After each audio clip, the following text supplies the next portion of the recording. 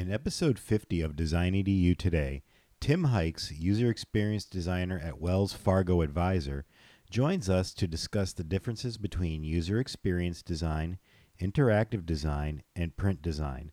The conversation goes into specific details on the common thread between the three distinct professions and how print design educators can bring user experience design into the classroom. Tim also shares his insights on how the design industry has radically changed in the past 20 years and that change's effect on skills like craft and file management.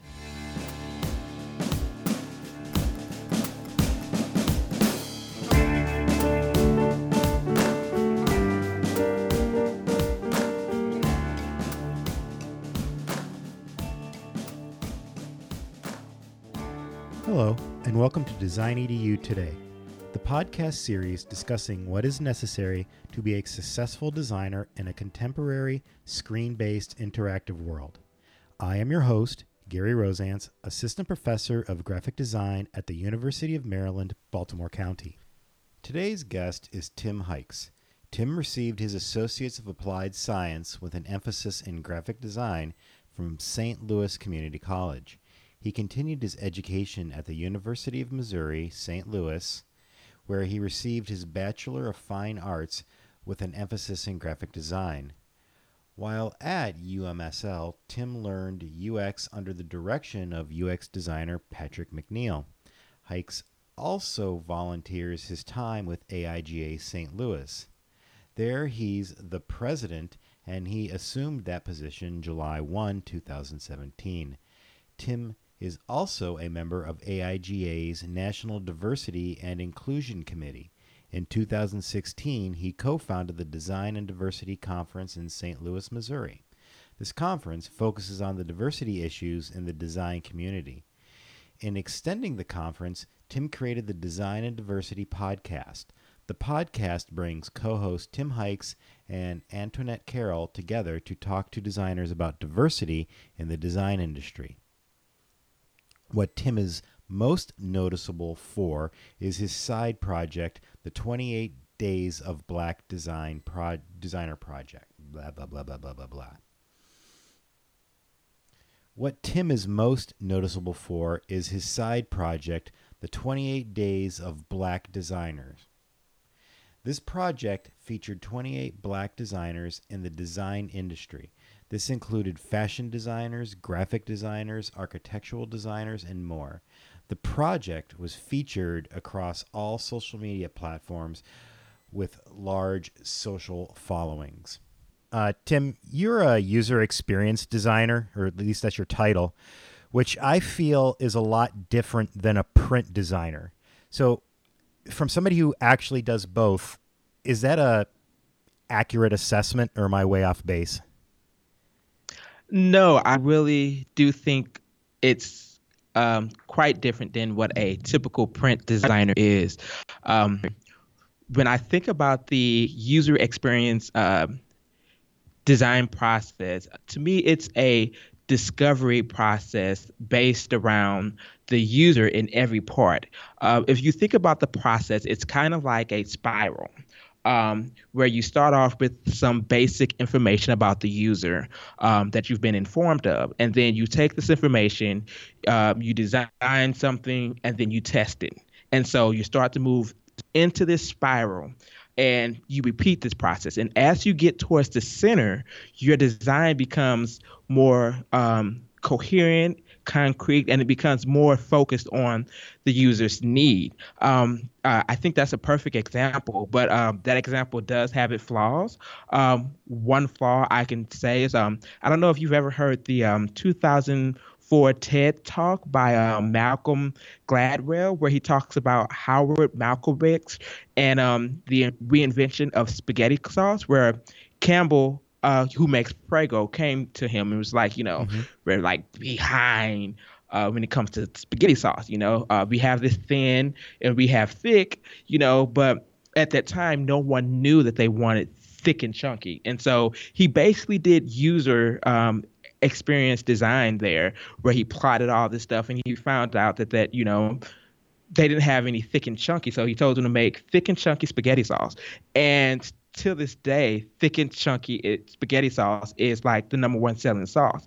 And I say that because with the user experience process, that spiral sometimes doesn't allow you to see, what the users don't know what they want. I mean, if you think about it, before the iPhone came out, people didn't, if you asked them what type of phone they wanted, they were talking about Razr phones and a flip phone. No one was talking about a smartphone. So yes, I really do see the user experience design process being quite different than the print design process. I mean, there's things that are similar, but to me, it's more of a scientific type method thing. Based on your education, the courses you've taken, projects you've done, exercises, whatever, what from that translates really well between user experience, interactive, and print design? What would be the common thread between them all? Repetition, and asking the question, why am I doing this? What's your reason behind it? That's something that you basically ask in every design process. When you're thinking about putting something on print or on paper, why are you putting this background color there? Are you trying to add depth to the composition? Why is this here? At work, literally, like we have to write detailed information on why we are putting every object where we are putting. And in some cases, we have to show that, this is where the industry is going, or, this is something that will increase the user's participation in whatever the application that we're creating. So those few things are like the same thing throughout. Everyone is asking questions. And then on a basic level, I'm a drawer, so I use sketchbooks and tracing paper. I mean, even that in all of these design processes, starting from the beginning, like it's a really good tool. And that once again uses repetition, because I will start with drawing something out. After drawing it out, I'll take some tracing paper and like redraw it until I get it to a point where I like it. And then I'll take it on the computer and, start to create it there on the computer, and then I would print it out, throw some tracing paper back on it. It's that repetition. And as you continue to refine it, you continue to get to a design that you find that's more pleasing to you. So I think that is the process that all three of these different design avenues use. Let me see. So even if the chasm between user experience, interactive, and print design, isn't as big as I perceive it to be, there are differences. So what skills are unique to UX and unique to interactive design that need to be instructed more to better prepare emerging graphic designers that, is currently missing from print design programs? Emerging designers should get used to first defining the problem. And after they've defined the problem, you define the solution, or what you think the solution is. And from there, you should start to show how you got to that solution. So you want to show personas and tell why your personas are better than the other. You want to show wireframes and storyboards and prototypes, and even within that, these things are really complicated and they're really unique, especially to the UX process. Like wireframes need to convey messages about hierarchy and structural of information without creating subjective options about aesthetics. And when that is laid out in black and white, it allows you to come and literally see that, okay, this is the flow of the page. This is the flow of the information on the page. And you can test for that. You can take this and you can cut it all up and you can tell your users to put this in, a flow that you think would be appropriate. What would you do in this particular situation? How would you lay this page out? And that also can be done with interaction design. You can go and take something, create it, cut it up to different pieces, to see how someone else would lay it out, to see if that's the way your users are thinking. I mean, if you can have like 90 some people laying it out the same way, then this is a good flow for the users, especially if it ends up being different than what you created. But those basic things, especially as a UX designer, that's what employers look for. They look to see if you are defining the problem. They look for that in portfolios.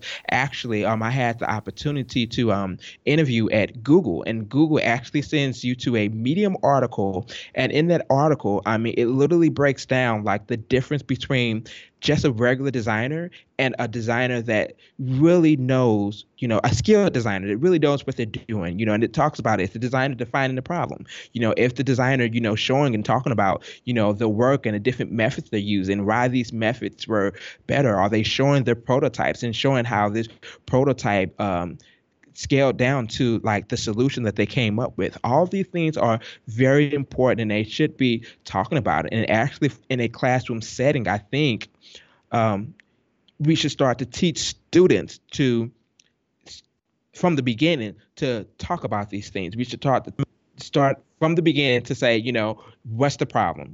Why are you doing that? And what are you thinking about a solution? And then have them start going into that and start making them explain why they made these choices, and why is this the best choice?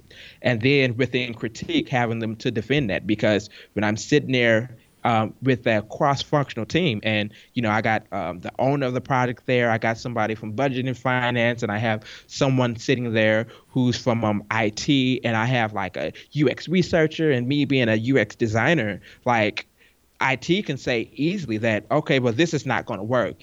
How you create it's going to work within our platform.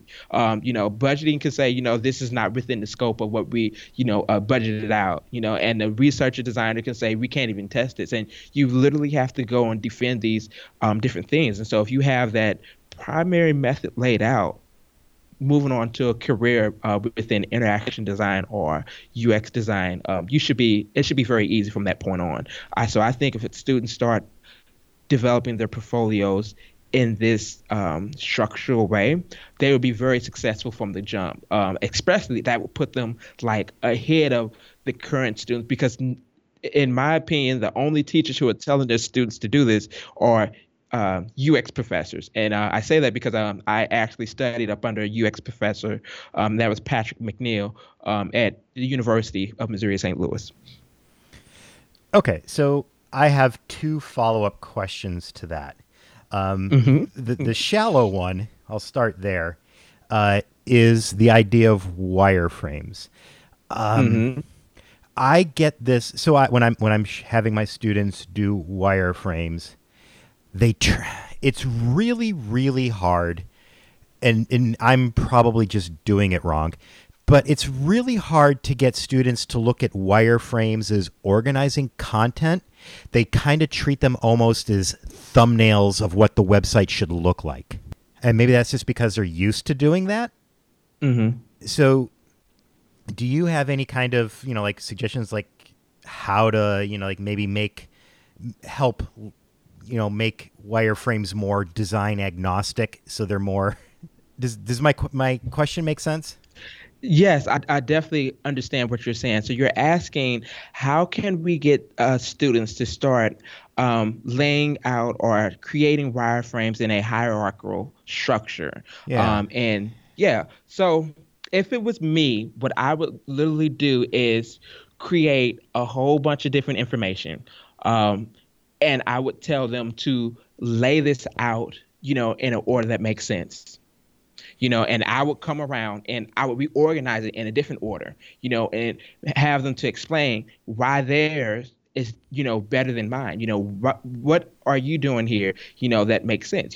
I mean, I put the title of my paragraph up under the actual information of the paragraph, so how are you telling me that's like not right? So that's what I would do. I would really challenge their thinking, so that they can get out of the idea of, because we're all taught how things should look. We think, oh, we have a headline, it could be a sub headline, then we have information up under that. There could be a picture. So if we start to challenge the way that they think about that and start to think outside of that bubble, then you start to get creative layouts, and so I would just do that black and white on paper, even to the point where it's like I got chunks of information cut out on a piece of paper, and your task today here is to come and organize this in 16 different ways that make logical sense. Okay, no, that's a good one. I think because I experimented with this semester with Post-it notes, but that helped because they looked at it as like the path of information as opposed to a thumbnail of what it's gonna look like. But I didn't go into like detail of like headline. So my wireframes were more like actual page flow with the exercise that I was just doing, because we haven't done wireframes yet, but I think I'm gonna have them approach the wireframe the way you just expressed it. So the other question that based on how you're describing UX, I guess maybe I don't know how to frame the question, but when I'm teaching my students to design, back when I did print, I mean, I'm all I do is interactive and user experience now. But when I was doing print, if I was having them design, let's say, a catalog, I actually used that same process. I had them wireframe out the flow. It's like, does this information need to go in this direction and so forth.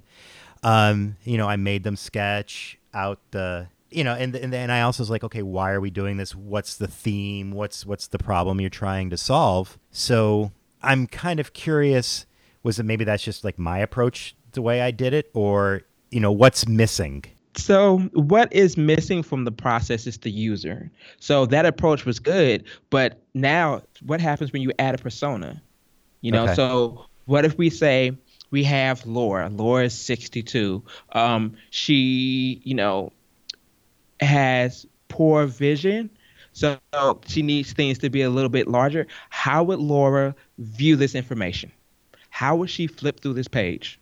What type of catalyst could this be in? That's a completely different way of framing it, because now you have to think about the user who's using it based versus your own opinion about it and your own thoughts about it. If you start throwing in personas and then have them the storyboard off of those personas and think about the user, then you start getting completely different things. So yeah, we created a catalog, but now is this a AARP catalog?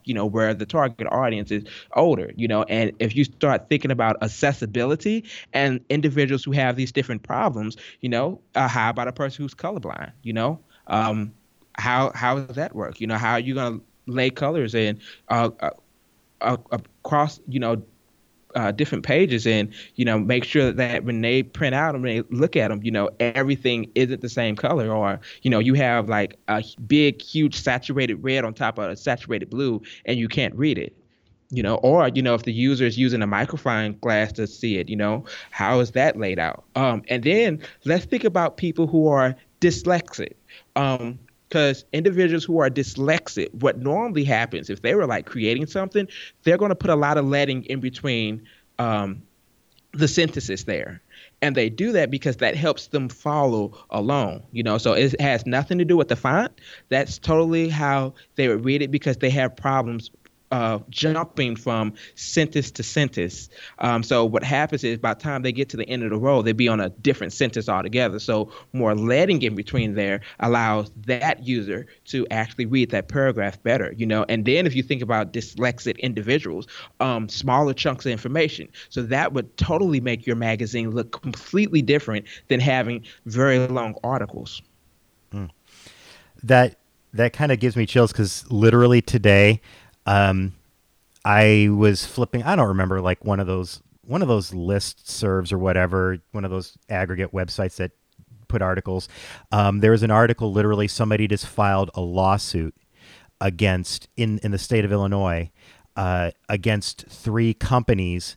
And the lawsuit was based on that. I think it was the lawsuit was filed against Ace, Kmart, and I can't remember the other one, but it was it was on behalf of blind people. Mm-hmm. And so that suing that, that AAD, that these websites weren't ADA compliant. Mm-hmm. And so that's just something that we're going to have to be cognizant of. I mean, I tell my students about it, but I don't like beat it home. I mean, because I say like, hey, this website's worldwide. You can't just ignore people with different types of usability, disability issues. But I love that. But the leading itself too, I didn't know that the leading was one of the big contributors to somebody who's dyslexic being able to more easily read. Mm-hmm. See, I'm a little bit dyslexic. 'Cause I always remember in high school, like having taking tests, and then the teacher would be like, Tim, these numbers are like backwards, completely backwards. I remember working at Wendy's, and someone would come and their change would be $3.25, and I would give them $2.53. Mm-hmm. Or something like that. So, and then I remember reading paragraphs and literally have to have a piece of paper to hide the lines up under it, because I would always end up on the next line, or just completely lost. And so as I learned these things, it was wow, I didn't know doing these things, I was a little dyslexic, and I did that just out of behavior, because I needed to get this information, I needed to read, and I wanted to make sure that I had things right. So yeah, it was a very profound moment for me, and I really learned a lot here at my current job at Wells Fargo, where we have people on staff, and that is their job, to make sure that what we create is accessible to a larger audience. Wow, that could be an entire episode.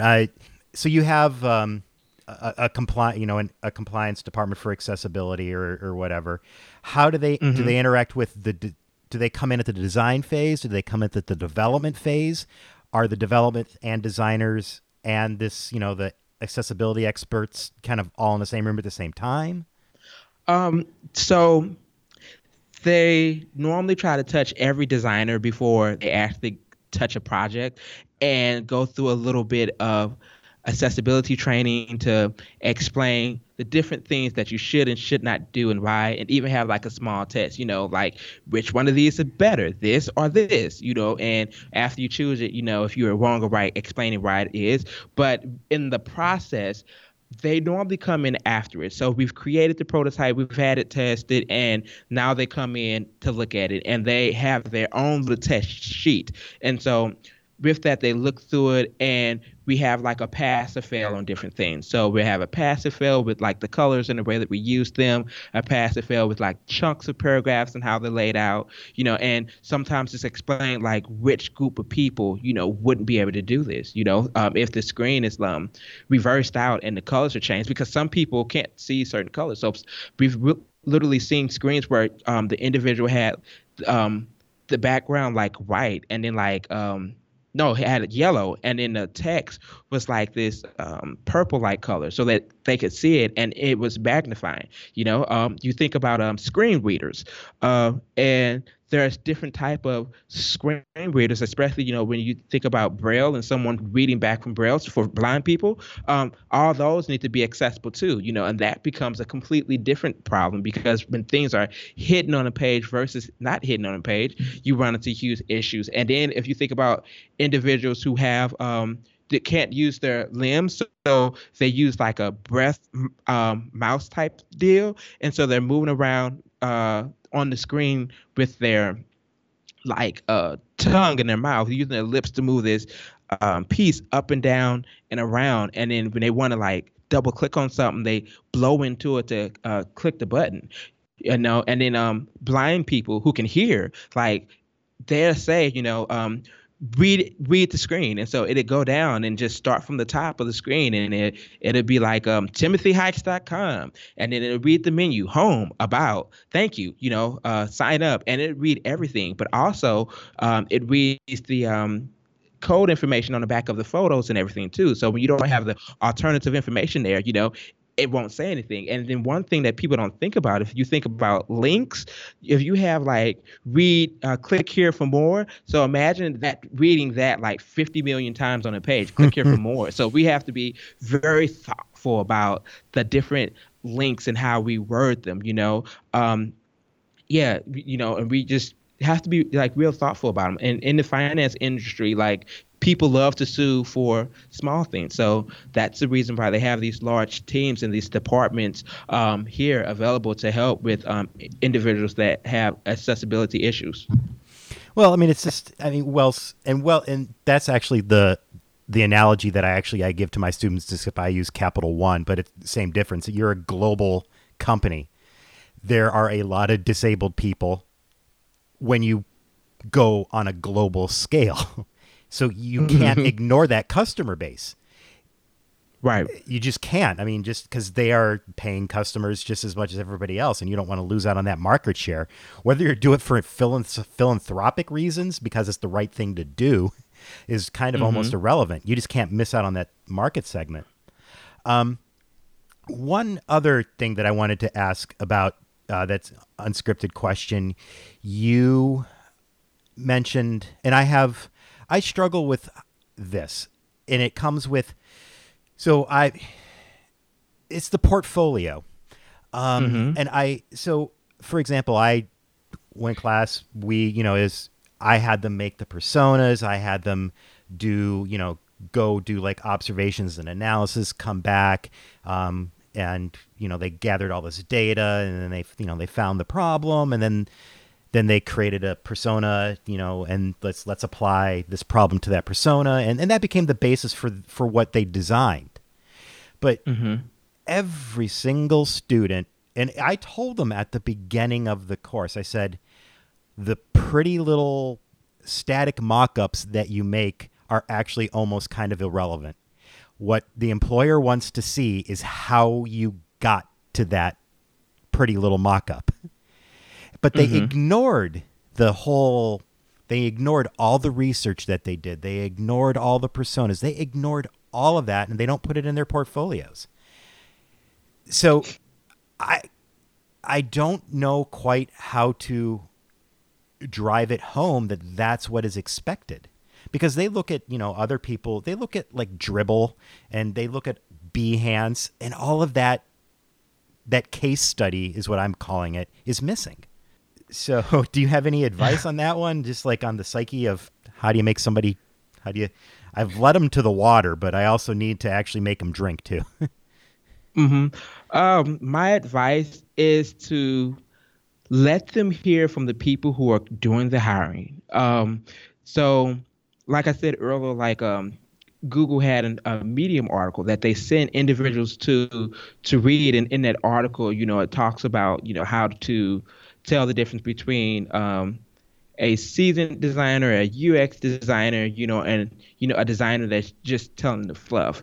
And I really think if they start reading these articles and like seeing like, oh, this is a designer that was at Google, and he hired people at Google, or this is the head of design at Medium, when they start seeing that this person was that, I think that would start to change the way that they think about it. And then if you have them like write about it, and the significance stuff that's in there, I think that would hit home. And the name of the article that I'm talking about is it's called it's by Chad Thornton, and he's the head of design at Medium, and he was at Google before he went to Medium, and it's called Hiring a Product Designer: How to Review Portfolios.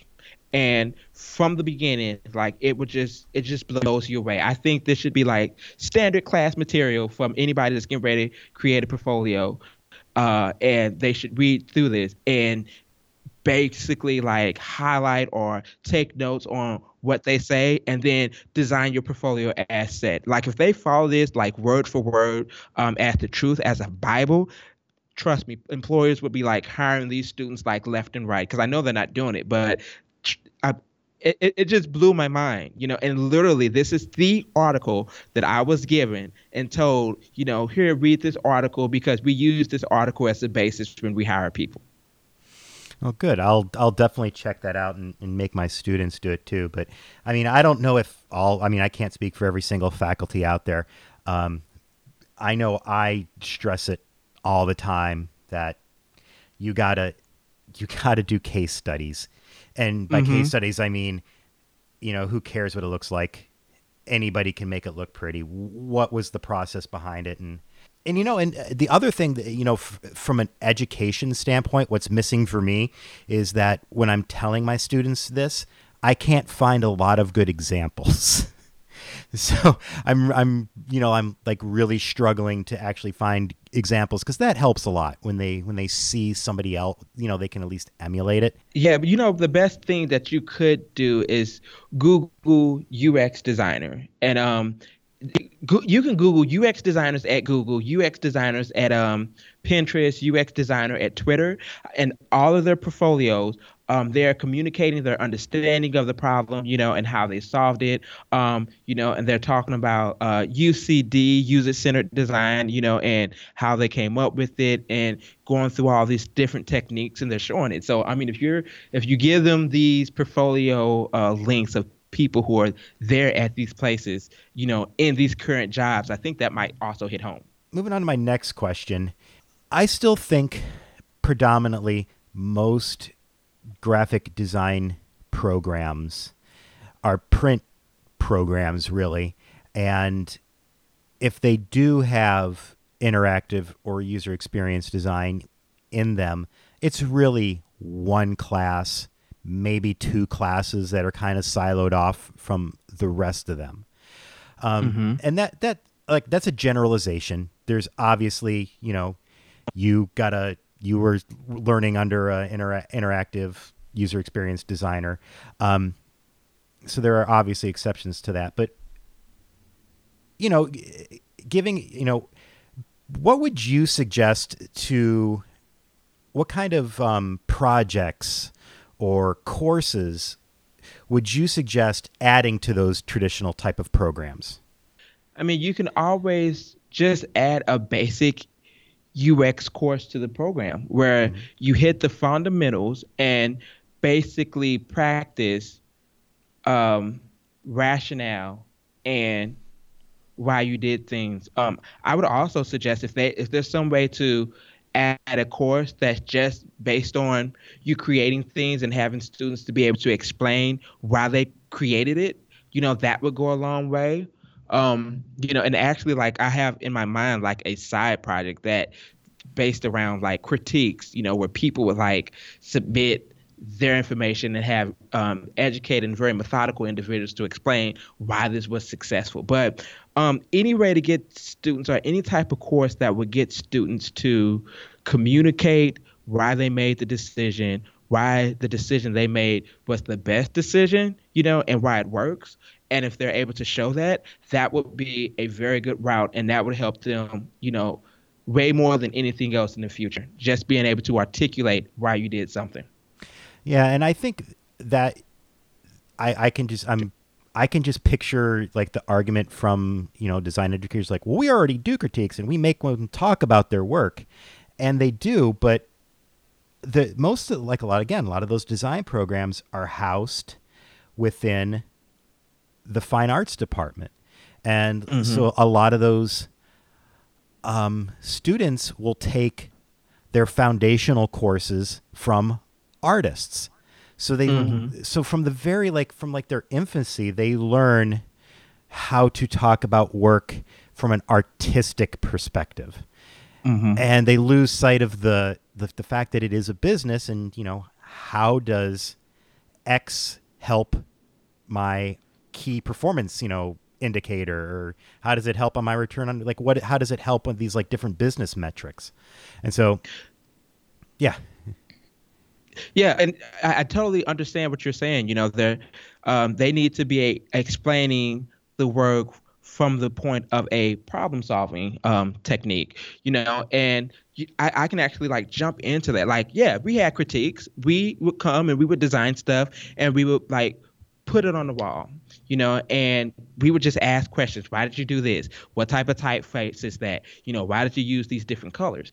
But that's completely different than asking, so what is the problem that you were trying to solve here? And did you solve it? Now, how did you go about solving that problem, and what type of techniques did you use to solve that problem, and how did those techniques bring you to this end solution?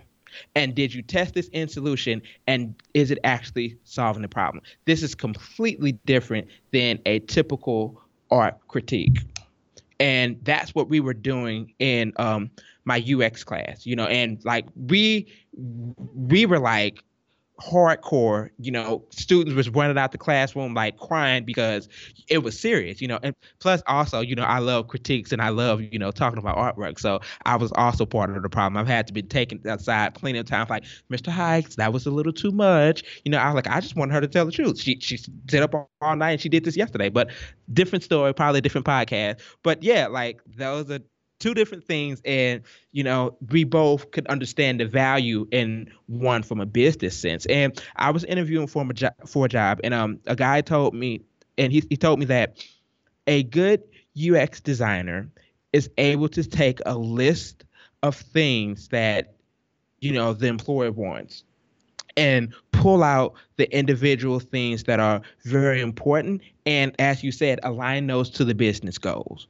and to say, these are the things that we need to focus on, because these will increase the product and also help you reach this goal for the next quarter, for the next year. And all these other things are just nice to have.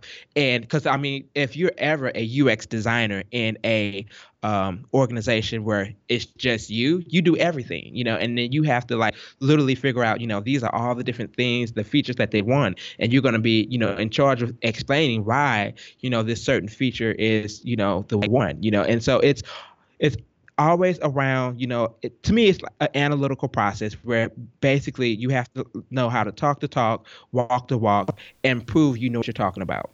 I think that's where the educators really need it. It's like, I think the students are already doing it, but on a subconscious level. So they may, just like, why did you pick the colors? And instead of just saying, well, because I like it, maybe they picked the. No, I really do think like the students, regardless, are purposely picking their things. They're not just doing it on personal taste, but they just don't know how to articulate that they don't know how to tie it to a goal. I think it might be a great exercise to have them type it out, because then that allows you to think of it from a different standpoint. And in a job, in some cases, like at Wells Fargo, like we will be required to type out exactly why, what we did was successful, why it worked, the rationale behind it, other organizations who are also doing the same thing, and the current industry standard, and how it's leading that way. Like all this information we would be required to write, so that would only, like, in my opinion, give them practice for the real thing.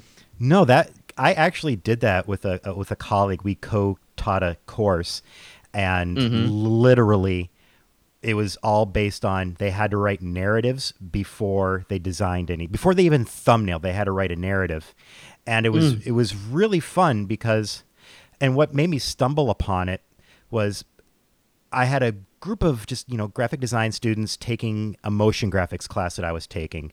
And I had never taught motion graphics before. And so I didn't really know what I was kind of doing. And I approached it simply like, motion graphics, movie, they need a script. And so then I made them write scripts, but these are all graphic designers. And and I noticed in their writing, they were describing what it would look like. And I was like, no, you need to write a script. You need to write the story. And so then I took that and tried that on just like traditional print design. And oh my God, it really improved the quality of their ideas significantly. It's just amazing how much the writing actually breaks them away from focusing on what it looks like and more about what its purpose is. And I also feel like writing helps them to facilitate their own idea of what good design is, because within education, that's always my argument is, are you teaching me your idea of what good design is, or are you teaching me, the elements that make good design and allowing me to develop myself as an artist to produce things that are designed well? That's a complicated one. It's always nice, and I actually like where I teach and my colleagues, because we actually, I can't play art director. I can't tell them what it needs to look like. So I'm like more of the process. Like, if you go about this process, your solution will end up looking really good. But I've got a couple of colleagues that are just like crazy. They're really good at just like that art direction, like, like do this, do that. Why'd you do this? And, and breaking down like the nuts and bolts of it, where I kind of like look at the holistically. So I think it's good when they get like students get both of that. They get the micromanage and see how that works, versus just like the total freedom, but learning about the process. I want to follow. So you've created a lot of YouTube videos, and you've been talking about things like designers need to focus on, such as craft, file organization. I actually started adding that to a class, by the way, and life after school. So are these skills missing from design education, or do you think like students are just simply overlooking them? Because you obviously saw a problem and you're trying to solve it. They are, in my opinion, missing from design education. So with me being part of AIGA St. Louis, and watching the student conference year after year, and graduating, I saw these things were missing. I hope my professors are not listening to this, and they're going to give me the side eye once I say this. But if you've graduated from school 20 years ago, there's no way you can be up in tune with what's currently happening with individuals who are trying to get employed. Yeah. And when I graduated, my professors were saying, oh, you don't want to do, any of those organizations where, they're finding your job for you, because organizations are losing money because they have to pay for that and all this, all these other little crazy things. I'm a designer trying to get a job, so the thing is, like, what's going to help me get the opportunity that I want? If I don't hear people saying that, okay, while you're still going throughout school, it's very important that you do have internships, because that's going to give you valuable experience. Even if, you don't have anything to put in your portfolio after it, the fact that you worked at some place with a group of people that teaches you something. Number one, you learn how to talk about projects, especially if you're in an agency. The first thing that teach you is don't say I, me, and mine. You say we and us, because even if it was just you designing the project, you're letting the client think that it was a larger team that designed this project. That was one of the first things that I learned. My professors didn't teach me that. As a matter of fact, when we do talk about critiques, we are saying I, me, and mine, and this is why I did this, and chose this process. And then I went from a community college. So I graduated from St. Louis Community College, and then I went on to the University of Missouri St. Louis. And so I have my associates. And if you are talented, yes, you can find a job directly, out of a 2-year program. But the problem that you're going to run into is eventually it's going to hit you, and you're going to want to make some more money. And there's going to come a time where you're going to be blocked because you don't have that extra degree. People ask me, Tim, did you need it? I totally needed it. I definitely needed, the extra 4 years. And what you are creating at that level in the 2-year education, no matter how good you are, it's going to like quadruple, once you go back and get that extra 2 years from a different institute. I mean, you look back at the work that you created and say, I cannot believe that I thought, this was like the end all be all and like really good. I mean, the experience is totally different. You learn more. You learn how to think about things in a different way, So I thought it was very important to at least explain what I thought about it, especially at that time when I created those videos. I was like more so of a recent graduate, because I graduated in 2015. And I think it's good to bring individuals who just graduated, who landed jobs, back to talk about that process, how it went, how they ended up landing that job, and how the current students can do that same thing. Because I had a friend of mine that graduated before me. He graduated actually 2 years before me. And I had asked him, if there was one thing you could have known at this current point, or done at this current point, what was that one thing that you would have did or wish somebody would have told you? And he said, I wish, I wouldn't have been so hung up on like school. I wish I would have been more hung up on creating things for myself, because most of the stuff that you created in school, employers know it, they see it, it's nothing special. But what they do start to value is the things that set you apart. So how are you using what you learned in school to now create stuff that you like? So if you're doing illustrations, are you showing like that depth that you learned in school and adding that to your illustrations? Like that becomes very valuable, which is why, I'm so big on side projects. But I'm sure that's a question later on, but yeah, that's why I'm really big on side projects. Yeah, no, and we're going to jump on that, but I do want to just follow up the videos that you created with. I've come to terms with this myself, is that I am a design educator. Mm-hmm. I've designed websites. I can do front end development. I can even do a little bit of back end development. But I'm still primarily an educator. So I don't do these things day in and day out. Mm-hmm. So, just when it comes to like, I ask my students to use Sketch for their interactive designs. But I'm not a power user. And so, I think that's one thing that like educators really need to kind of like, and this podcast has actually helped me that. The podcast is like every single person I pretty much interviewed said like, oh yeah, file management is just like a train wreck. So that's when I was like, all right, I'm going to go back and I'm going to teach them file organization, because obviously, they were organizing their stuff on a print-based thing where, the internet works a lot differently than that. These are precise links to things, and, let's build a file organization on that.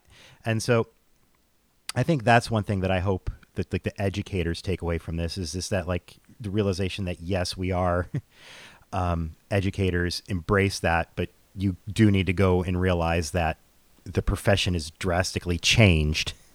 Mm-hmm. And even though you're not a everyday practitioner of it, you're a practitioner of education, you still need to, I don't know, go back, learn about it. Right. So you can bring that relevant stuff. Because, again, file organization, that's a craft. That is just equally as important as back in the day when you would use the X-Acto knife to cut your 16 by 20 black museum board precisely. It is the same thing. Right. So I'm glad that you're addressing that, because I think that'll help. Is like when professionals start saying, hey guys, hey educators, you need to start thinking about these things. That would be great. So, but now back onto the side project. So like you said, you knew the upcoming question. So you talk a lot about things like side projects, attending AIGA events and meeting designers. And you keep saying these things are always, essential for emerging designers. And I know personally, I always stress to my students to do these things, but they rarely listen. And so what advice would you give to like help stress the importance of doing these types of things for students, or even like if I have to incentivize them to do it? The issue is I know that they will not learn it or understand it until like it's too late, to where like they graduated and it's like, oh man, I wish I would have known about this while I was in school, or somebody was telling me or lead me the way. The reason I push side projects and working on this, because I think Timothy Goodman said it best. You got to make a lot of stuff before you can make stuff you like. What I think he said, you got to make a lot of stuff before you can make stuff like yourself. And I always say, in order to become a really good designer, you have to have volumes and volumes of stuff that you created because that adds into your craft. The more you're illustrating or the more that you're drawing or using the things that you work with, the better you get at them, like naturally.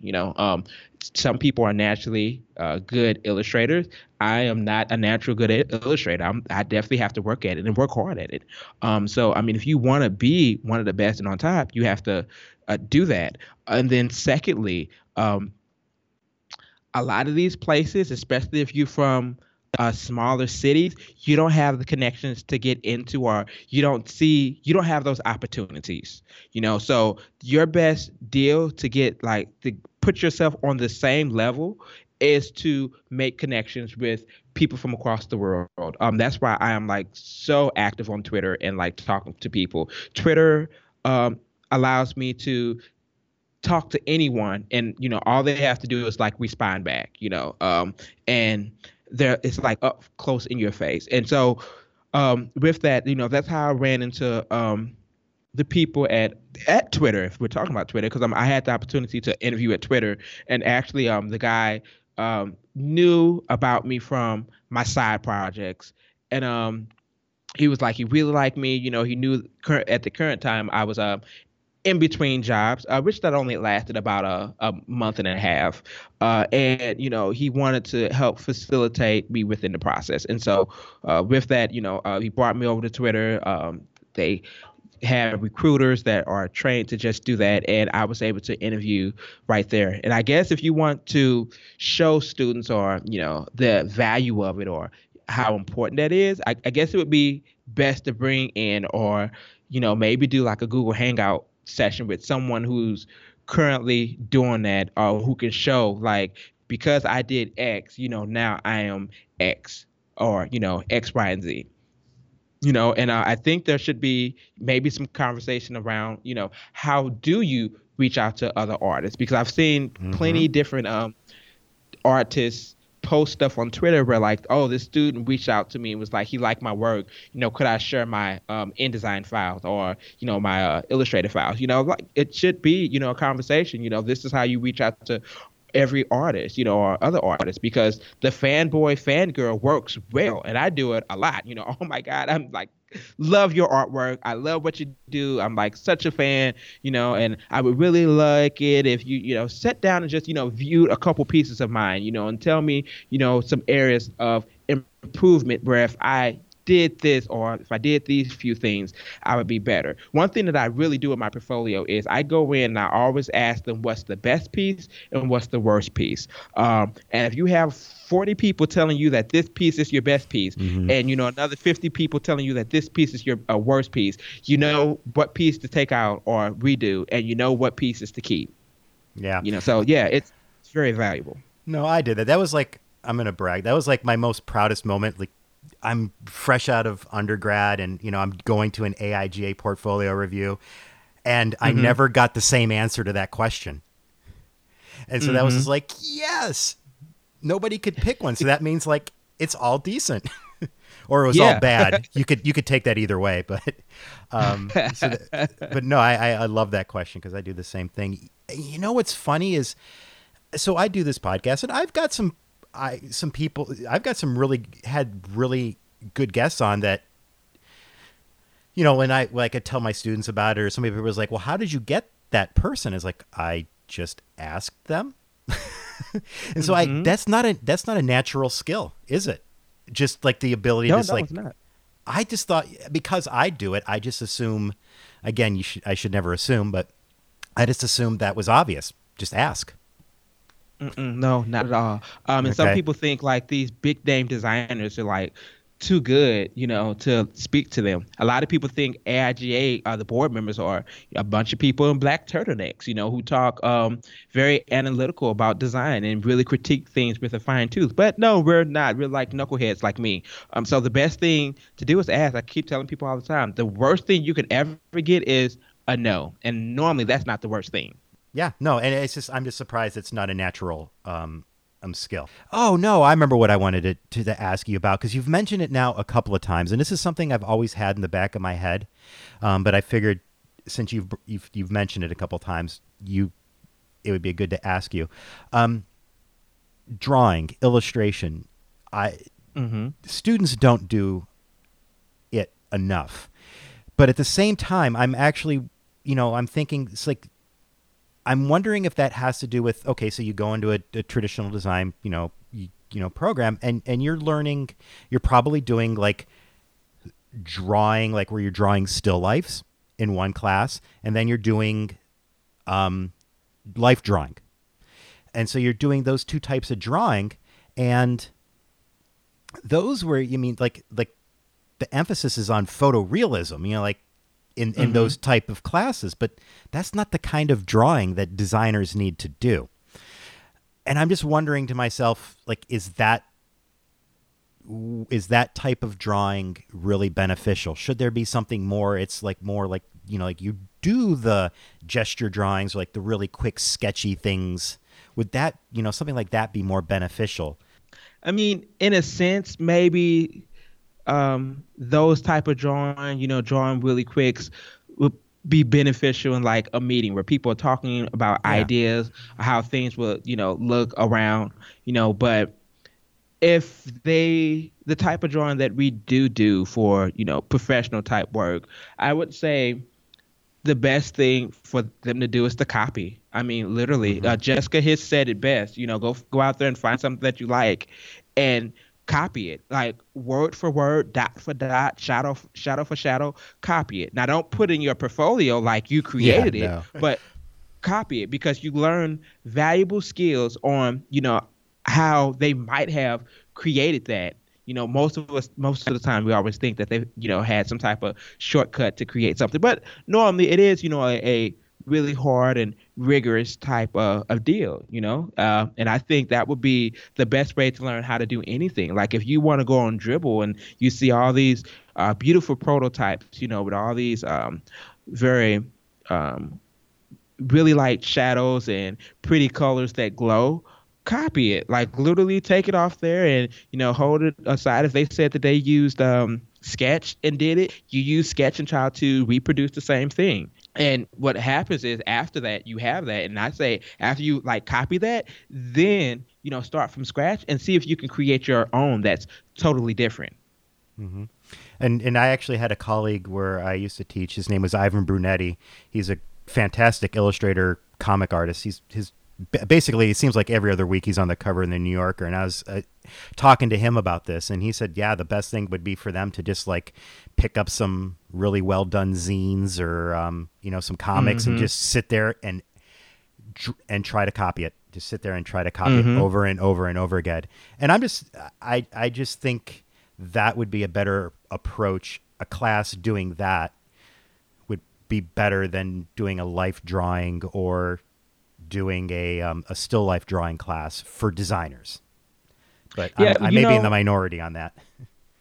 But those classes really tend to help entertainment designers. Because, I mean, if you think about it, a lot of people don't know that a script first comes with just words. And there is a designer who draws each and every scene, before they put a camera to it. And most bigger agencies, the photo shoot is drawn out scene by scene. Or, they mock it up, exactly how they want the photographer to take this photo. So, I mean, those photorealistic things, they are useful. It's just like where in design are they using it or doing these things? And normally it's more in the higher end for entertainment. Yeah. No, and that makes sense. And it's not, and that is not necessarily maybe that job is day to day, but the day to day is more of that like quick sketching in meetings and blasting out ideas. So, all right, Tim, I just took a look at the time. And so before I let you go, is there anything that you are working on personally that you want to promote or you want to share or anything you want to talk about at all?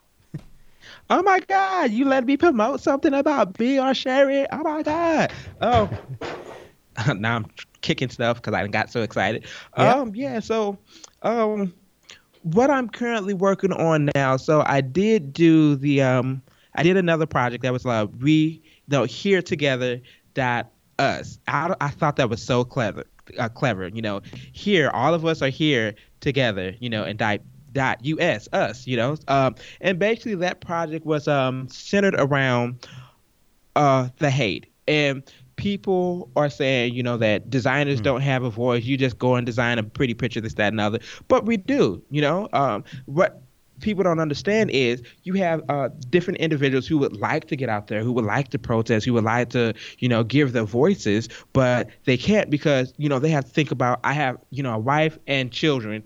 And if I'm not here, my wife doesn't eat, my kids doesn't eat, so that project gave them the opportunity to, some way voice their opinions about the things that are going on, especially the hate that we saw with the different marches of these hate groups, because that's really scary. That really scared me. And then the current project that I'm working on again is the 28 Days of Black Designers project for 2018. This time it's not rushed at the last minute. I'm waking up in the middle of the night trying to put up another profile and keeping track of designers. It started early. And it's going to be really nice. I took the time and opportunity to work with a few people and to do that. And then lastly, I always want to talk about the Design Plus Diversity Conference. And so the Design Plus Diversity Conference is a conference that focuses on the diversity issues within the design industry. And so this year, last year we had the first time it was about 50-some people that came. This year we had like over 102 individuals that came, and shockingly it was like people from larger organizations like Apple brought out like 10 individuals from Apple.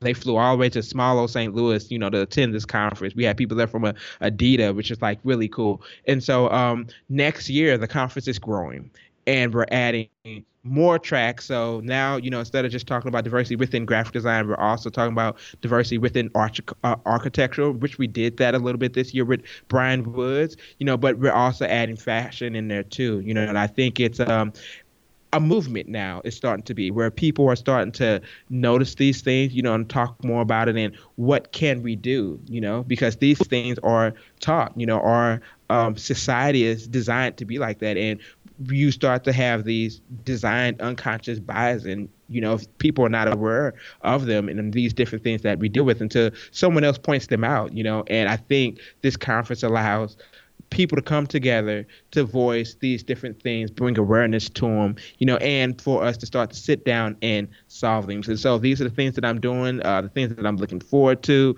next year, and I hope everyone follows along. Yeah, I personally love the all the work you're doing. I mean, that's what attracted me to have you on and a guest. But the one that was really useful to me was the 29 designers, because I think we are all wrapped in our own little bubbles. So, and I'm going to use this podcast as an example. So I started off by just inviting the people I knew. But then it became well, wait a minute, if I just do that, I could be very narrow in the group of people I talk to. And so 29 designers to me is a resource of oh, these are people that I should be looking at, I should be reading about. And then when I start reading about them, I start seeing who they're following and who they're into. And it just opens up my world, and it introduces me to people that I didn't know. I would never have known, because for whatever reason, they're not getting the same level of broadcasting that, the standards are, I guess, if you will. Right. I'm still getting emails about that project today. And a lot of people that was on that project are still getting calls and requests from people to be a part of things, to join things and, to talk about it. Or even their stories are just inspirational to other people. And they're still getting email from individuals saying, I'm sharing your story, what's a really great thing, especially Timothy Barber-Levins. And I call him the other Tim. Oh, it's too many of us Tims in design, but I call him the other Tim. And, gay Black designers, and of course, there's plenty of them within the design field, but having someone to speak about, their trials and tribulations and what they're going through and to be able to relate to it, I think that's very powerful to see someone out there who's doing the same thing that you're doing, if not better, and you're able to relate to it. That's what the Black community within the design industry, I think, needed, and then it just became totally aware to me when I found out that we only make up 3% of the design industry anyway. So if we could connect and just talk about it, and let other people know that, hey, we're out here, I think that would be a really good thing. No, and it also really does help too, because I'm in Baltimore and we do have a large Black community. Mm-hmm. And it just, now my students are not just seeing the standard, canon of the same white folk that they always see. You're giving me like, no, these are, there's more to it than just what, it just makes it more accessible. And so that one really was a tremendous resource for me. I mean, I should be doing it on my own anyway. I shouldn't have to have somebody curate it for me, because that just puts it all on you, and you've already got enough on your plate. But I appreciate it nonetheless. Oh, I don't mind. I'll start sending you cue cards that you can use for next year. And I will gladly use them.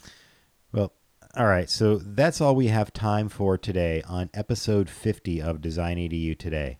I want to thank today's guest, Tim Hykes, for being so generous with his time. Before I go, I also want to thank the audience for listening, and I want to thank the Design EDU Today hosting sponsor, DigitalOcean, and the CDN sponsor, Fastly, for making the hosting and distribution of these podcasts possible.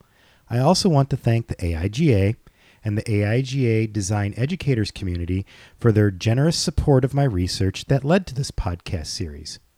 If you like this podcast, consider leaving a review for it in the iTunes store and share it with your colleagues and friends. To discover more about the Design EDU Today podcast and read the session notes and transcripts, visit the show website at designedu.today. To keep up with new show releases and updates about the podcast, visit the Facebook page at facebook.com/DesignEDU Today, or subscribe to this podcast through the iTunes and Google Play Store. Finally, if you would like to suggest topics for future episodes or give feedback to help improve the show, contact me through the show's email address at hello@designedu.today. Once again, thank you for listening to Design EDU Today.